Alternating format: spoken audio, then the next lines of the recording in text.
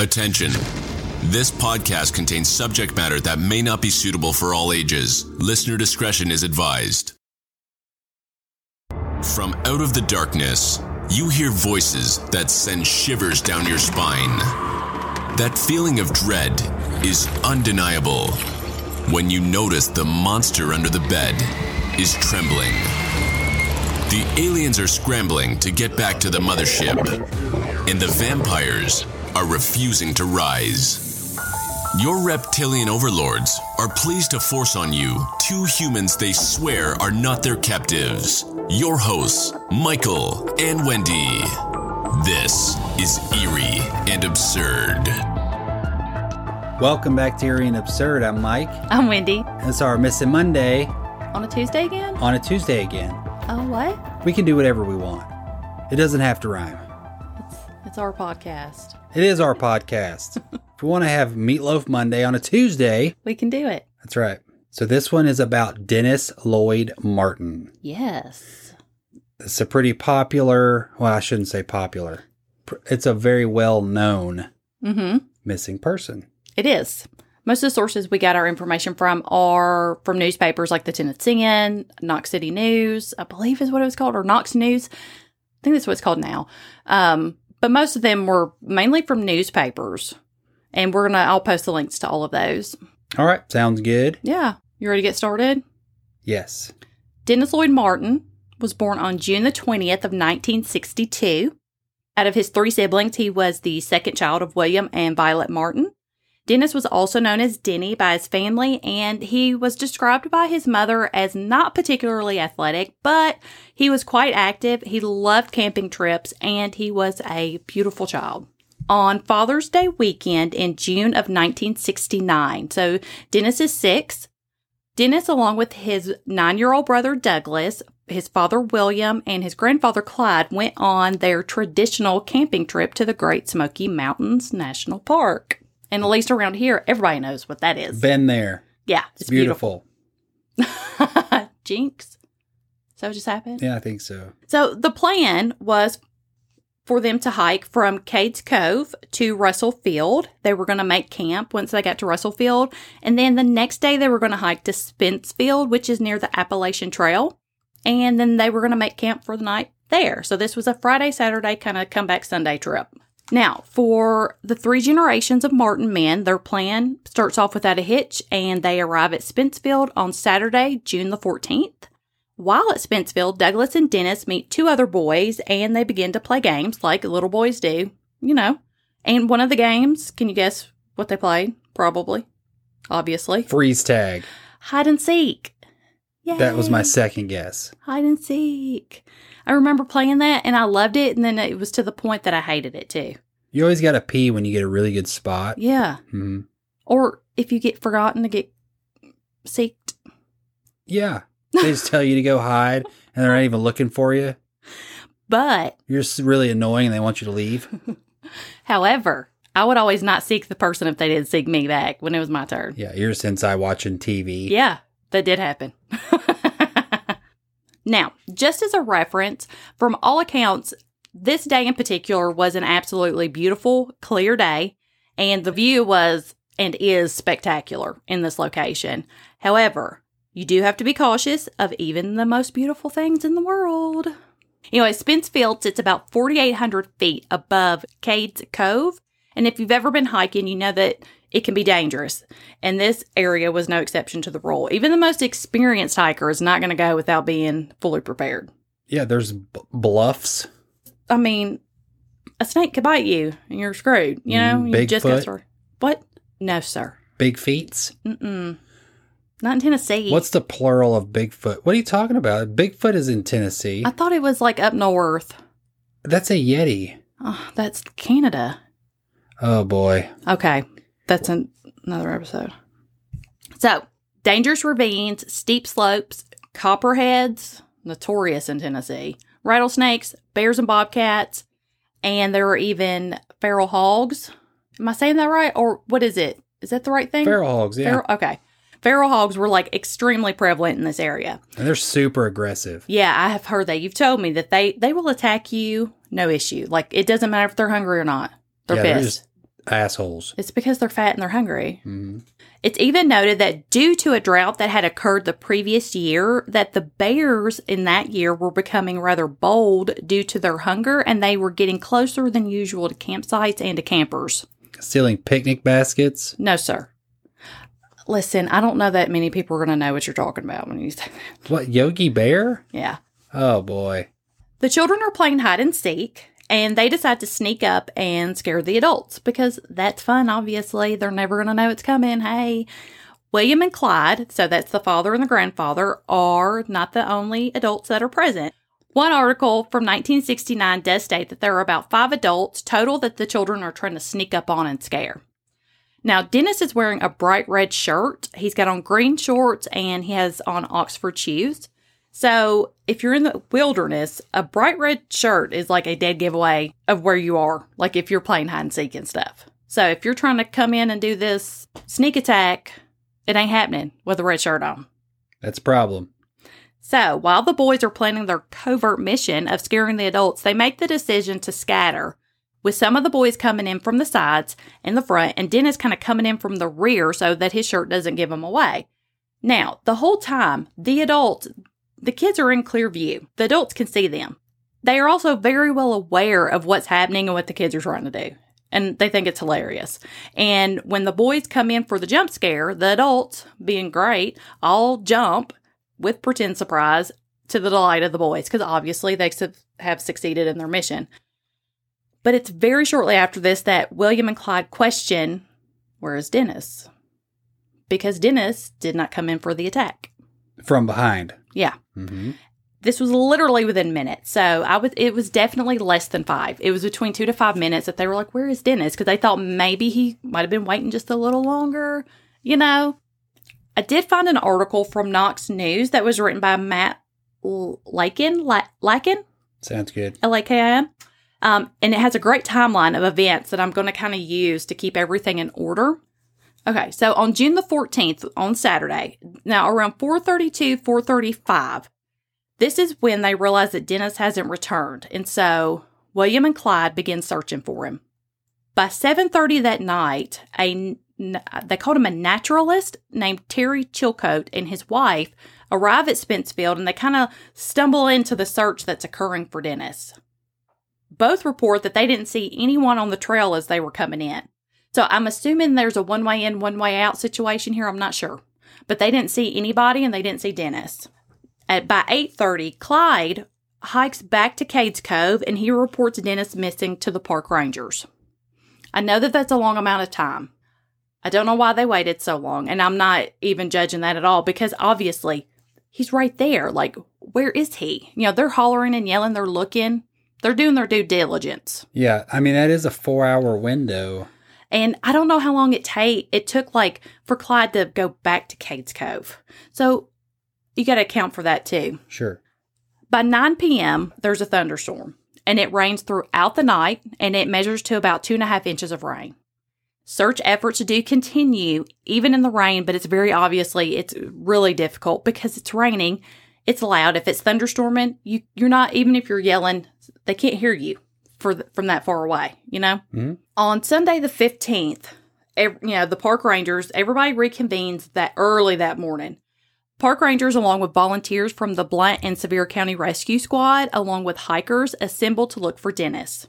By the afternoon, Boy Scouts and rescue squads from North Carolina and rangers that are still in training, basically, converge on Spencefield, and the volunteers total to around 240. The North Carolina Rescue Squad, they actually bring in like Jeeps and helicopters and stuff like that to kind of help with the search, because it's just been a few hours. They're going to find him, right? It sounds like it, yeah. 240 people is a lot. That's a lot of people. All in one time. By Monday, June the 16th, the search continues with the number of volunteers topping at around 300.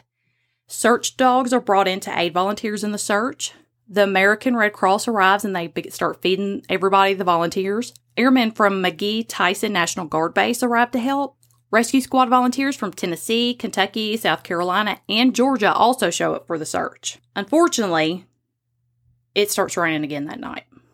Just won't stop raining. And I will state, the mom, Violet, she did show up, I believe, by noon on Sunday. She shows up as well. Yeah, she's going to look too. Because she wasn't there. So they live in Knoxville. So it took her a few hours to get there, but she did show up. Think of how difficult it is to move up and down the hills there and that terrain when it's just soaked. It's soaked, yeah. And even when it's not soaked, it's still, if you're not used to it, you're going to stay on a trail. You're not going to even get off the trail because it's filled with like, one of the things was saying it had like rhododendron vines and things like that. Like there was just, it's just underbrush all over the place. On Tuesday, June the 17th, soldiers from the Army Special Forces arrived to join the search. Now, due to the cloudy weather, the helicopter crews are grounded, and a child-sized footprint and a child's shoe print are found about a mile below Spence Field. The family doesn't think that they belong to Dennis due to they feel like it's too big to be his. Because as soon as they found it, the rangers, they did a cast of it and they brought it to them. That way they could look at it. Park officials, once they heard this, believed that the tracks were probably made from some of the Boy Scouts that had been aiding in the search. It's kind of weird, though. Like, why would you have your shoe off? Yeah. Stepping in the mud. Unless maybe you lost it or something. Now, more rain falls. At some point, someone in the search party shoots himself in the leg. And more rain falls, and the total number of volunteers has reached 365 at this point. It was 366, but someone shot themselves in the leg. Stop. Wednesday, June the 18th, the number of volunteers has reached over 600, causing the Rangers to set up traffic control stations. And due to fog, the helicopters are still grounded.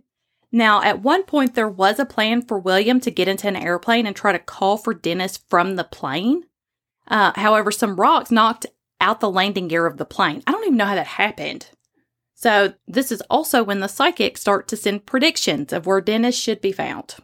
This is 1969. I mean, them psychics been around for a minute, huh? So on Thursday, June the 19th, 700 volunteers have arrived. So the volunteer pool has increased substantially and branched out to include Tennessee State Troopers, firefighters from the Knoxville area, and TVA foresters. Now, William does get the opportunity to call for Dennis from a THP helicopter using a bullhorn, and that's Tennessee Highway Patrol. Rangers begin checking pit toilets, watching buzzards, and testing bear and boar scat. Yeah, so they're looking in like latrines that people have dug, and they may have some out there. Is it like a park, like the camping area? I think it's just a campground. The way it sounds is, I think that there are maybe some cabins out there or structures, but I think you can just camp regular. Right. Like hardcore. And then obviously if there's buzzards circling, that's a good indication that something is past. You know. And then scat. Yeah, just checking the bear poop. That's an interesting, that's an interesting way to say it. I guess I've never heard anybody say it like that. Scat. Bear and boar shit. Okay. It's not as professional in the newspaper. True. On Friday, June the 20th, this was actually Dennis's 7th birthday. That's really sad. Yeah. Total number of volunteers has reached 780.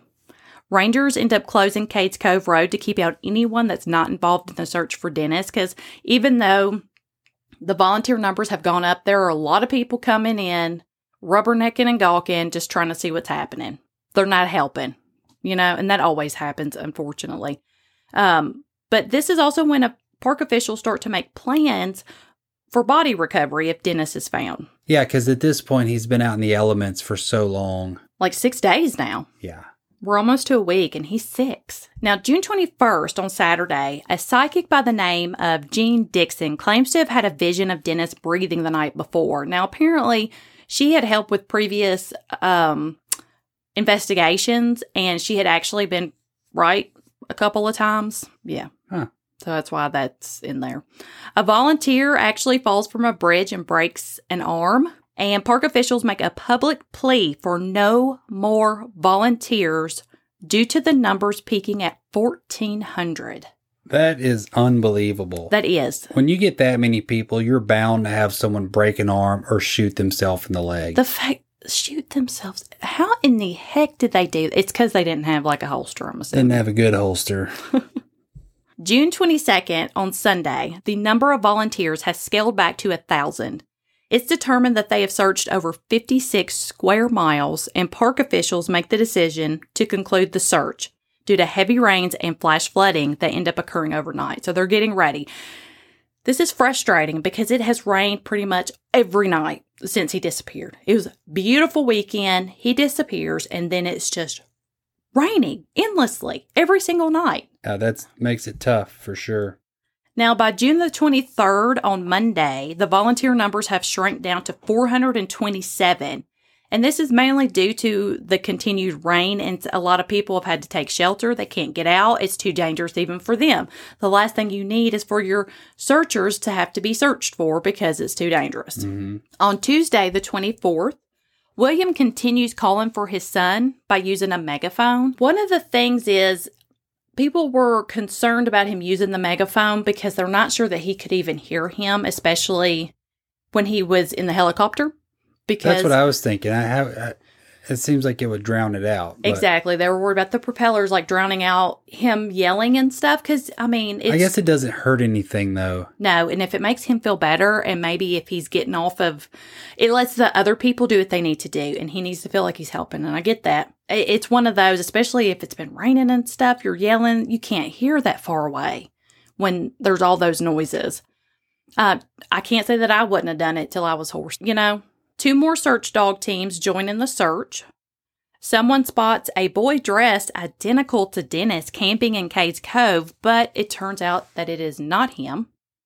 Park officials begin discussing ending the search at this time. By Wednesday of the 25th, Special Forces soldiers and the National Guardsmen begin leaving.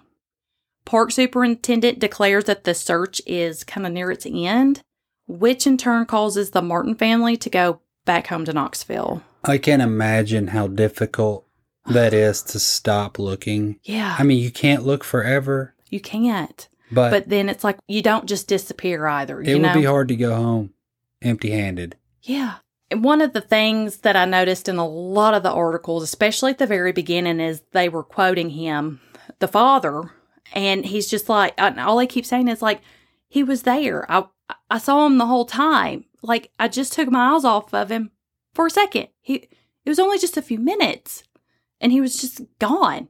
And I get it. That is the guilt and I can't imagine. It's frustrating. I can only imagine his frustration. Thursday, June 26th, the volunteer numbers have dwindled down more to 121. The smell of decay is discovered near Tremont, but is quickly determined to belong to a dead dog. By Friday, June 27th, the cleanup begins on the trails, and volunteer numbers are fewer than 70. So, due to the mass amount of volunteers that came in, they had to build up these trails so that vehicles could get through, the people could get through, because these were just hiking trails. And so they had to bring in gravel and stuff like that just so that everybody could get in and out successfully. On Saturday, June 28th, the Rangers reopened Cades Cove to traffic, and park rangers are still watching the wildlife, and they do discover that some buzzards are circling in Sugar Cove. It is quickly discovered, though, that this is due to a dead bobcat. By Sunday of June 29th, search operations are suspended. The FBI does get called in because the White House knew about this. Like, this was national news, and there was a lot of pressure from the president, from the governor of Tennessee to find this little boy. It was a big deal. And so FBI agents informed park officials that there is no evidence to support that a kidnapping may have occurred. It sure seems like it did to me. And I'm on the other, originally when I was looking at this, I never once thought, we'll discuss it in a second, but that was not my first thought, but we'll discuss it. So a trio of trackers do continue searching for over the next 50 days, but they find no trace of Dennis. The Martin family does offer a $5,000 reward for any information leading to their son. By July the 3rd, a report comes in that there is the smell of decay near where the child-sized prints were found, the shoe prints and the footprint. Park officials state that it is due to a dead crow, but one of the now retired rangers didn't believe that the smell came from a dead crow. He states knowing what a dead crow smells like, this smell was way worse and in no way similar. Now, by September the 11th, the search for Dennis Martin is closed by park officials. Here's some interesting things that did occur. So, about a month after Dennis's disappearance, a man named Harold Key contacted park officials with a strange claim. So, Harold was a state highway engineer from Carthage, Tennessee. He was visiting Cades Cove with his family the same weekend that Dennis had disappeared. A quote from Harold reads, "When we got about a half a mile or maybe 3/4 of a mile from our car, we heard a scream. But it sounded like it came from higher on the mountain to me. I looked across the creek and I saw a man in the bushes." Now, Harold didn't know about Dennis's disappearance until the next day. After hearing his story, the Rangers believed that Harold and his family were more likely at Sea Branch, which is a small stream that crosses the south leg of Cades Cove Loop Road. This would have placed him at around 5 miles from Spencefield, and by trail between 7 to 9 miles. Now, Harold died in 2019 at 94 years old and stuck to his story up until his death. He believed it, he saw it, that's what happened. But park officials don't believe his story had any connection to Dennis Martin. And I get it was far away. Who knows? He did describe it as a troubled scream. Yes.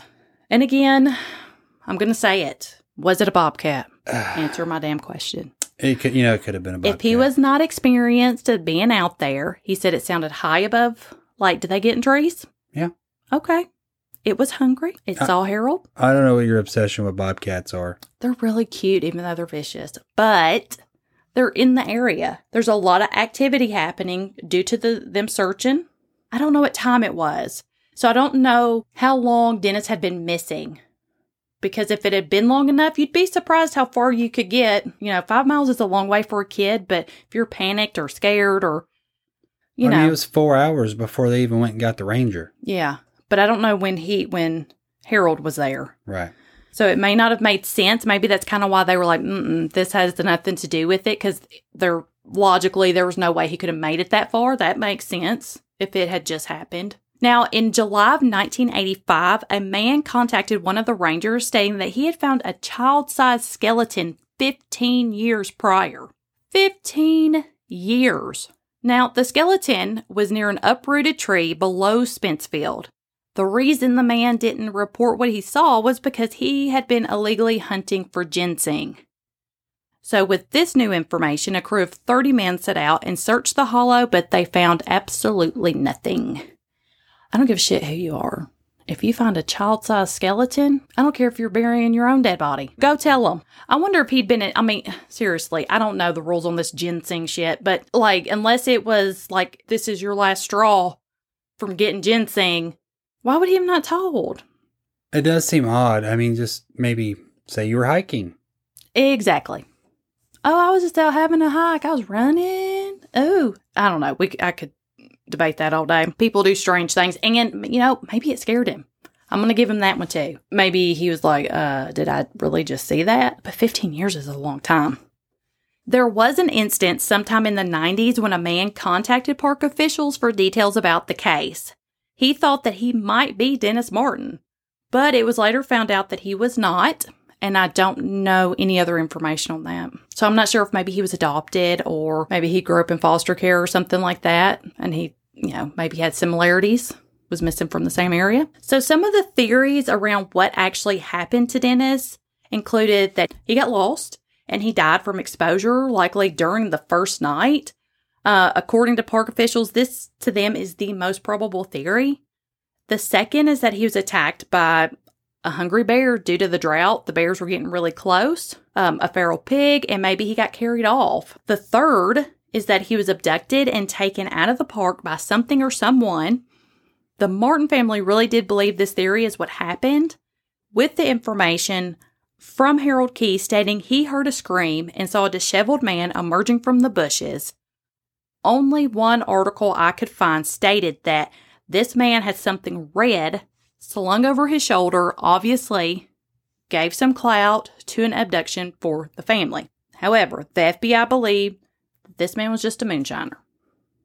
How did they come up with that, I wonder? I don't know. And think about it, it's 69. I bet there are moonshiners. And from what I've heard, the Smoky Mountains have a lot of mountain men apparently that live there, and a lot of people that live off the grid even then that don't want to be bothered. So this disheveled man that, Harold saw may have just been somebody. Like, it may have not been nefarious, but it could have been. For me, it seems like he was kidnapped only because there were so many people and they covered so much. And granted, a lot of people don't know what to look for if they're just some regular Joe. But it seems like if he had died from exposure, they would have found him. It rained multiple days. Thunderstorms, we don't know. I mean, the first night was 2.5 inches. If you get just enough water flowing, it's going to carry stuff. I'm not saying a body, but I am saying clothing, shoes, things like that. He's only 6. He was kind of small for his age. One main item to note is that the search for Dennis Martin showed the world what not to do.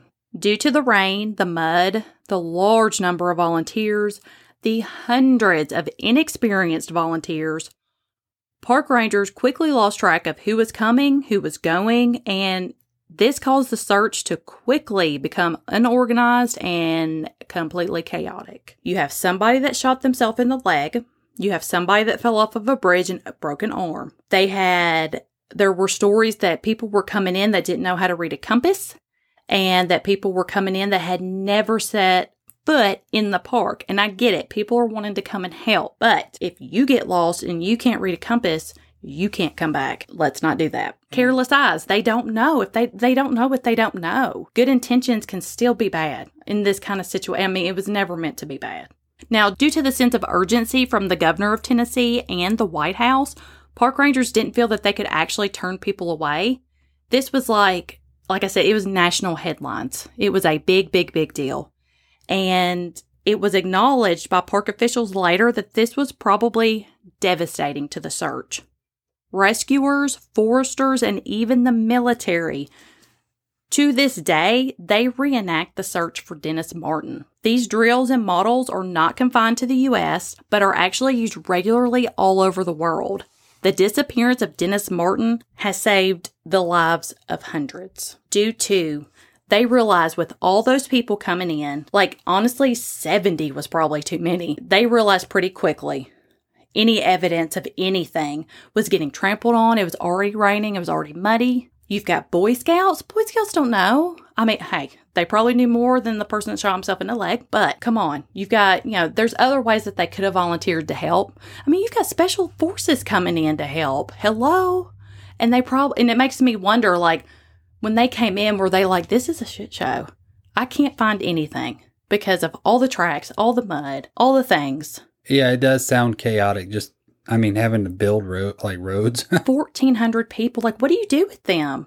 I don't know the area that great, but if there's a ravine, something small, he's 6, he gets in there, nobody knows, you don't know to look there. He could have easily been missed, my opinion. I feel like he was playing and he fell, maybe bumped his head, or maybe he slipped and he rolled down a steep slope. He could have hit his head, got knocked out. People are yelling for him. He's not hearing them because he's knocked out. He could have even passed away. He could have died just from a head injury, depending on how he got hit, And then it rains. And so even if he was passed out, and you can drown in an inch of water. People need to recognize that. If he's face down, he could have drowned.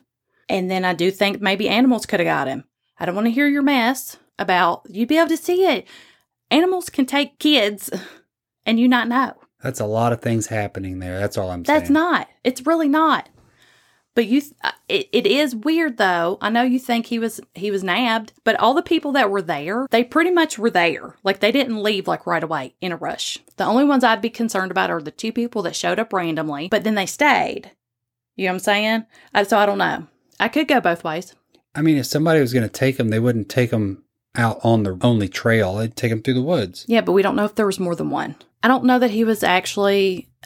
It's hard for me to believe that he was kidnapped when it is the wilderness. I get that he was right there, but the Great Smoky Mountains, maybe he thought he could have ran to hide and went further than he thought and then got easily turned around and then got lost. It's really simple. And one of the things that I did notice is that they were talking about how, even for a child of his age, that he was an experienced hiker and he liked picking the trails and he knew them and he'd be ahead of people and doing that stuff. And I'm not saying any of that is wrong or bad, but I worry at the end of the day, he's 6 and if he's panicked, he's not going to make a good decision. But even a grown, experienced hiker they make mistakes. They're in the news even now. They got lost or something happened and they were out for days.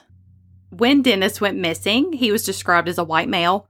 He was 4 foot tall. He weighed 55 pounds. He had brown hair. And today he would be 58 years old. If you have any information regarding Dennis Lloyd Martin, you can contact the Great Smoky Mountains National Park at 865-436-1230, case number 061469, or the National Center for Missing and Exploited Children at 1-800-843-5678. Yeah, that's horrible. Yeah, it really is. And they never found anything. Nothing. Absolutely nothing. And they never went back for their annual trip. Yeah, how could you? Yeah. So we have news. This is the end of our first season. Yay! Yay. So we will be back the first week of July. More scary stories. Yeah. Weird stories. Yep. Please still reach out to us on social media. We will still be doing our very best to be active, but we are gathering more stories and doing more stuff and getting the data and trying to be amazing for all of you. And you can still email us. Email us, talk to us, tag us in pictures. Go back and listen to some of your favorite past episodes. Ooh, I listened to some of those earlier and I said, oh, Lord. Yeah. It's a little rough early on. Yeah. Go make fun of those episodes. Yeah, make fun of them with us. Share them with your friends. Yeah. Do you hate somebody? Do you really want Janet to just fucking piss her off? Leave her alone. Send her a podcast of us. No, leave her alone. We fucking love Janet. She didn't do anything. You don't know that. Anyways. Don't forget to like us, love us, rate us, review us. 5 stars. 5 stars means good.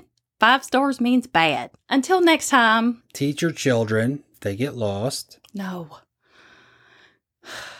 To stay where they are. Yes. Yeah. What, did you think I was going to say something bad? I didn't know. Teach the kids. Hug a tree. Yeah. That's what it is. That is something we should all remember. Hug a tree. Hug a rock. Hug themselves. If you get lost, even as an adult, stay where you are. Somebody will find you. Don't fuck a tree. Oh, honey. Yeah, don't hump the tree. No. Don't hump rocks. Stop saying those That's things. what I'm saying. Don't do that. Oh. Hug it. God. You don't know that tree. They're not going to let us come back. Who is they? All of our people. Oh. All our fellow weirdos. Anyways, seriously though, teach your kids. If they ever get lost, they ever lose sight, stand still. Stay where you are, because if you're lost, what do we do as adults? Backtrack. Where did I leave my toddler? In the car. I remember now. Oh, God. Okay, until next time, you guys, we love you. We'll see you soon. Send us your suggestions. Bye.